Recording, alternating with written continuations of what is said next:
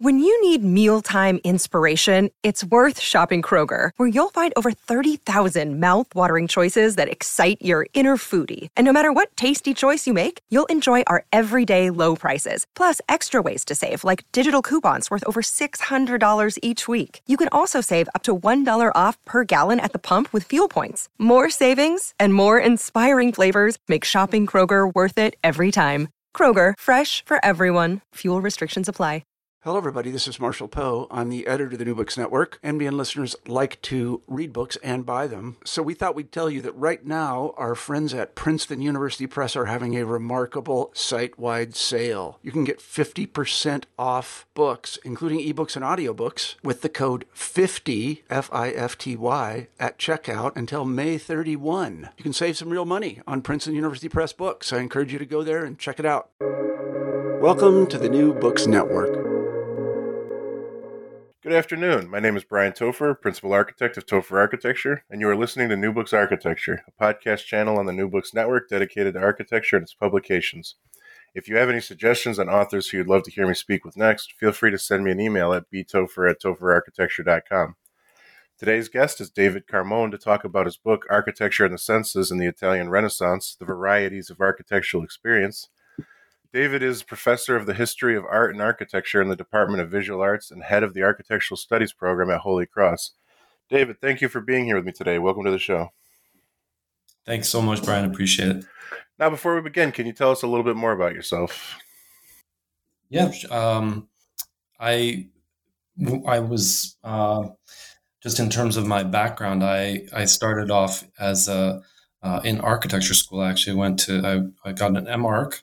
And had a degree where I was planning to become a designer. But as I was in that program, I was fortunate to also begin to take courses in the history of architecture. And I had a really wonderful advisor, Christy Anderson, at Yale. She, kind of hooked me on Renaissance architecture, which was something that I had never even really encountered before. So this was a kind of a indirect way into the field for me. But, at that point, I kind of shifted gears, and my final project at Yale was an investigation of actually a kind of the building of a masonry vault in a 16th century French chateau. And from that, it kind of led into one thing led to another. I ended up studying, going on into the history of architecture, and now I've been working in this field for some time. And it's been kind of a wonderful trajectory for me. So thinking about practice, but also about history has been really, exciting combination. Very interesting. And so right into the theme of the book. So of course, most of us in the architecture field are very familiar with how the senses kind of interact with architecture. And yet there's quite a bit in the book that, I've personally never thought of. And I think there's a lot more to it. So could you maybe walk us through a little bit what brought about the idea of the book, and then maybe a quick synopsis of the book itself? Sure. The book itself was, again, a kind of fortuitous project in some ways. My previous work was on the history of archaeology. My dissertation was on ancient remains in Rome during the 15th and 16th centuries. I was studying really the history of preservation and thinking about how buildings have been treated in many different ways over time, and how we could evaluate those kinds of earlier interventions in ways that were maybe not so, harsh, in the sense that we could understand potentially how they might have reasons to intervene in the way they did. And in fact, that they were also thinking about preservation perhaps in a different way than we do now. But that, again, it was really an exciting way to rethink a lot of assumptions about how, what we how we understand preservation to work. But then, so I was finishing up that book at the Canadian Centre for Architecture. I was had a fellowship up in Montreal, and it was again a really kind of fortuitous or serendipitous coincidence, because Montreal proved to be a place where all sorts of really interesting work was going on with regard to the history of the senses. That sensory kind of studies based at Concordia University. There's a kind of whole area focused on that has been driven by Constance Classen and David House, who were the founders for the center. They were the founders of the Center for Sensory Studies at Concordia, and there had recently been an exhibition even at the CCA that had been organized by Mirko Zardini, which was called The Sense of the City, an alternate approach to urbanism. And so these were issues that were really very lively and exciting and dynamic, and so I was, fascinated by this and thinking about the ways that it might actually also inform my own field, the way that it could sort of make me rethink the study of the history of architecture, the history of Italian Renaissance architecture. And so I have to confess that this was actually, for me, I think many architectural students now are familiar with the idea of the senses. When I went to architecture school, there really wasn't much discussion of sensory experience. I have to say, I even came into the field from the direction of a person who was really interested in drawing and in visual representations. And we did, of course, model, and we were thinking about spatial issues, but it was really about a kind of it was a visual product, right? We were really thinking about it in terms of visual forms. And so, this was a kind of a revelation for me in the sense that architecture is not just visual, right? That it seems so obvious that I can't believe that it was, something I hadn't thought more about. But, it was really, I was really thinking about visual experience. And so to consider these materials from this new direction kind of really blew me away. And I was really interested also to think about, the added complexity about not just, the way that architecture is a sensory, that we encounter it with all of our senses, this kind of multisensory experience, but that also this added complexity of the historical dimension, where we think about how people encountered buildings or spaces or urban environments or how they sensed differently at another time in history, and how we might have similar sort of neurological systems, but nonetheless our cultural and historical and social kind of circumstances are so different. They shape a different kind of sensorium, right? A kind of different sensory apparatus. And that understanding, I think, was really also one of the fascinating things about this project, in thinking more about the ways that a different sort of sensory hierarchy could be brought to bear on some of these sites, how we could begin to reconstruct some of those different sensory systems from other times. So great, by the way, great explanation. You mentioned the fact that, there isn't as much study on the senses as we would think in architecture school.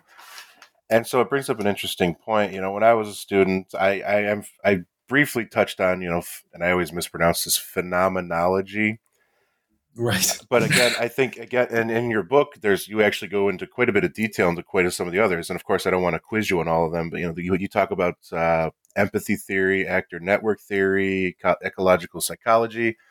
And so again, I don't want to, of course, quiz you on all of them, but I guess it sounds like quite a bit of the research of the book itself was also based on the study of just how do we see things.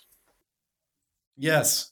And that, again, was one of the really exciting things for me, that this was a whole new body of research that I had never encountered. For me, it was just a really fascinating new panorama, sort of, to use a sort of visual term, but it was a new way of thinking, right? A kind of whole new kind of range of approaches that to bring to bear upon the study of architecture and the study of the built environment. For me, it was fantastic. And there are all these different approaches in terms of thinking about how we engage with the world. And this is really moving more in the direction of psychology, which was a field that I had very little contact with prior to this, but it was really, exciting and neurological studies, right? Sort of thinking about how the neuroscience, right, and sort of realizing how little we still even know, right? The neuroscientists are still kind of plumbing a lot of this information, trying to understand how the synapses work, how our bodies respond, how our senses operate. So none of this is really definitive yet, but there are different modes that we can explore in terms of thinking about how to understand, or how to try to gain a better understanding of this interaction that is so much part of our just every day, every moment that we live.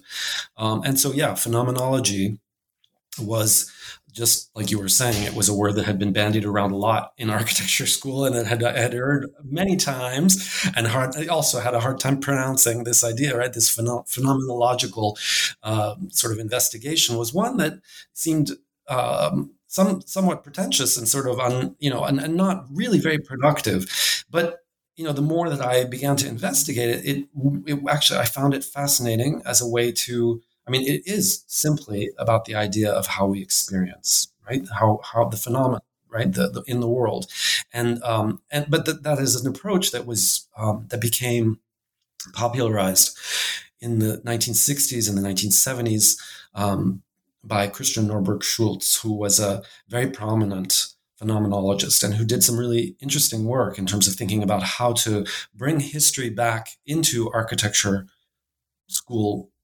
programs, right? Thinking about, history being kind of problematic with the advent of modernism. How can we reconcile history with design? And so his approach, which was very successful and really exciting, I think, for a lot of designers as well as historians, was to suggest that the experience of historic buildings can really then, we can bring not so much about the style of the building or the trying to memorize the sort of the art historical facts about the building, but really this kind of experiential dimension, which is something that we can take from those historic sites and translate into modern design issues and design concerns. And so that was a very successful angle. The problem, and this is what I kind of go into in the book, and was something that I found also extremely interesting to think more about, was the way that he did it was there was one really interesting review of one of his works that pointed to this issue, actually, in a really kind of provocative way, to say that Norberg Schultz's position was one that it sort of presumed a kind of universal experience, that all of us share a very kind of uniform, and at least that there's some sort of equal dimension, right? That he could say that his experience could really stand for all of us, and not just in the present, but also sort of projecting back to other times, which, if you begin to think about it, is a really kind of a leveling effect, and doesn't really get to the complexity and nuance of sensory experience and how it is shaped so much by not only individual backgrounds and interests, but also by historical circumstances. And so to try to step back from that universalizing tendency, which I think that was what really was the concern about phenomenology for historians, was the challenge of this book, and to try to recuperate in some ways this more particularized experience of people at specific times and specific places, which are distinctive to those environments and are different. I mean, that's what makes them so interesting, is that they're so different from the ways that we experience these places now.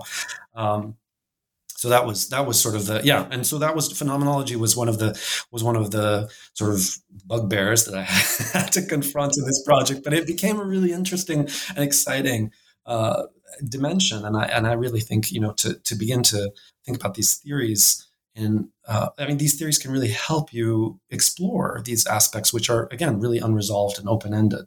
Right. And so, of course, we've been talking a lot about the very obscure and esoteric part of it.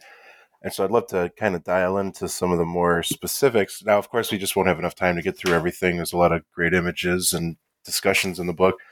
But there's one in particular. So I've this book has a lot on all the senses that I haven't heard before. But there's one particular I've actually never read in any book where they talk about the idea of smell. And so, of course, I'm going to pretend I didn't read it. But you have a very good discussion on how the religious community and buildings actually utilize smell, as it is kind of the most mysterious of the five. I'm paraphrasing a little bit. I'd love to hear your thoughts on this, but. Yeah, no, thank you. I'm really glad that you bring that up. And this is something that I've, again, it was an aspect of this book that kind of took on its own life while I was working on this, the thinking about smell as an aspect. I mean, for me, again, sort of the senses in general, other than sight, where I hadn't really dwelt upon them very much. I mean, I really had, in terms of my own architectural training, and even going into the graduate school, right into the history of architecture, I was really focused on vision. But then, smell as a sense is probably the most maligned, right, of all of the senses. If we have at least in the Western hierarchy, right, that there's a kind of a sensory hierarchy, we think of smell as the kind of disposables. I mean, if and you can ask people sometimes, which sense, if you had this is like one of those party games, like which could you live without, right? I mean, everyone can kind of live without smell. I mean, smell, it's nice, but it's not like, it's kind of, it's not nearly as important as sight, for sure. And so, to think about smell was to think also about why is that we don't value smell in our society? Why is smell kind of maybe even almost considered impolite, right? Why do we even try to sort of skirt this issue? I mean, it's considered, not appropriate an inappropriate topic. And so that was a really interesting aspect for me to explore and to go back and look at this earlier material and to think about also in the Renaissance, in the Italian Renaissance, in the 15th century with Leon Battista Alberti, who's writing this big treatise, which is maybe kind of really the cornerstone, right? The De Edificatoria, which is the kind of cornerstone for modern theory, the first treatise since Vitruvius. That is an amazing mine of materials, and he talks at length about smell. He's interested in smell and thinking about how we need to control smell. That smell is a really significant aspect of human experience, and it shapes the way that we understand the built environment and the world around us. And so he's trying very hard to impose certain kinds of boundaries upon the ways that we experience smell. And that in a way does come down to, I think that's kind of a shift we see that's one of the reasons why this time period is such an interesting one to explore, that this seems to be the formation of a kind of a way of thinking about smell, which has then come down to us in the present, where we do kind of, like the kitchen is supposed to be like the smelly part of the house, or right, the bathrooms. I mean, we keep those like, and they're well ventilated and far away. And, you want to, that all this control issue about the way that we encounter smell in even our domestic spaces is something that Alberti is very clear about. And so then to look in this chapter, which you were referring to in the book, which is about a specific site in northern Italy called Varallo, which is it's called the Sacro Monte, which is literally the holy mount of Varallo. It was a pilgrimage shrine that was built in the late 15th century by the Franciscans. It was the first of a series of different shrines that were built in this kind of model, which were intended to reconstruct the Holy Land in Europe, in Italy, in a place that would be more accessible for pilgrims who are traveling, who are trying to do this, this kind of heroic journey of getting to the Holy Land and visiting these sites. Instead, this was more local. And so, they set themselves this incredible task of trying to reconstruct, right, to somehow resurrect, right, the sites of Jerusalem, and not just of Jerusalem, but all the sites, the kind of these sacred scenes, the stories of Scripture, to reconstruct them in a way that pilgrims could actually inhabit them, that they could go into them, they could, be there and see it happen, and not just see it, but smell it and taste it and touch it. And, the Franciscans were the ones who invented the nativity scene, right? St. Francis is supposed to have, come up with that idea. And so that you could pick up the Christ child, right? That you could cradle it in your arms. We have, there are texts that talk about that. And so to kiss the baby and to interact very intimately. And so this site, Varallo, beginning to look at it and thinking about all these different senses, and especially smell, was an amazing thing, because it showed, as I began to explore this material, it was clear that the Franciscans were thinking about smell in a very sort of pointed way. And that as the pilgrim moved through these chapels, they're individual chapels that are set across a very verdant, green, beautiful landscape overlooking the mountains, they would be immersed, right? They would move into this chapel and they'd be immersed in this kind of sensory experience. And then they'd leave this chapel and be out in a kind of green space that would then actually, as they came into the next chapel, right, the sensory experience would be heightened again, right? This kind of awareness of the way that our senses are, after we're in a place, especially smell, we become habituated to smell. We don't recognize it anymore. We kind of don't pay attention, but moving back and forth and back and forth and back, it like constantly renewed this experience, the kind of the novelty of this experience. And so thinking finally, I talk in the book about these 3 particular chapels at the end of this trajectory, which you can imagine would have been kind of grueling. But they get to the end of the story, which is, of course, the crucifixion and then the sepulcher and the body, which is laid out in this tomb. And these monks have reconstructed, just like Jerusalem, right? There's this tomb that the pilgrims are supposed to bend down, right? So they have to, like, their bodies are forced into this kind of reverential position, and they enter into this dark space that is absolutely has no ventilation. And this is like the tomb at Jerusalem. We have descriptions, right, of Franciscans who were also in charge of that site and who brought people in. So they knew what they were doing, right? There was kind of, these Franciscans knew what the site was like. They had experienced it in the Holy Land, and now they were rebuilding it. And so this space that is dark, that has no windows, that has no light except for artificial light, which would have been all candles and torches. And the descriptions that we have of these, travelers who say that the sepulcher was a kind of a asphyxiating experience, right? Because it was filled with smoke and it was dark, or there are these flames, right? But otherwise it's like the walls are blackened and sooty, and it's very hard to stay there, even for a very short amount of time, because the smell is so strong and so bad. Great. Very intense description, but very appreciated. And so, of course, again, as I've already hinted at, there's so much more we could be talking about, but in the interest of time, I'd like to close this by asking, since the book's come out, what have you been working on next? What project is in your future? Sure. I'm looking at right now. I'm teaching a course.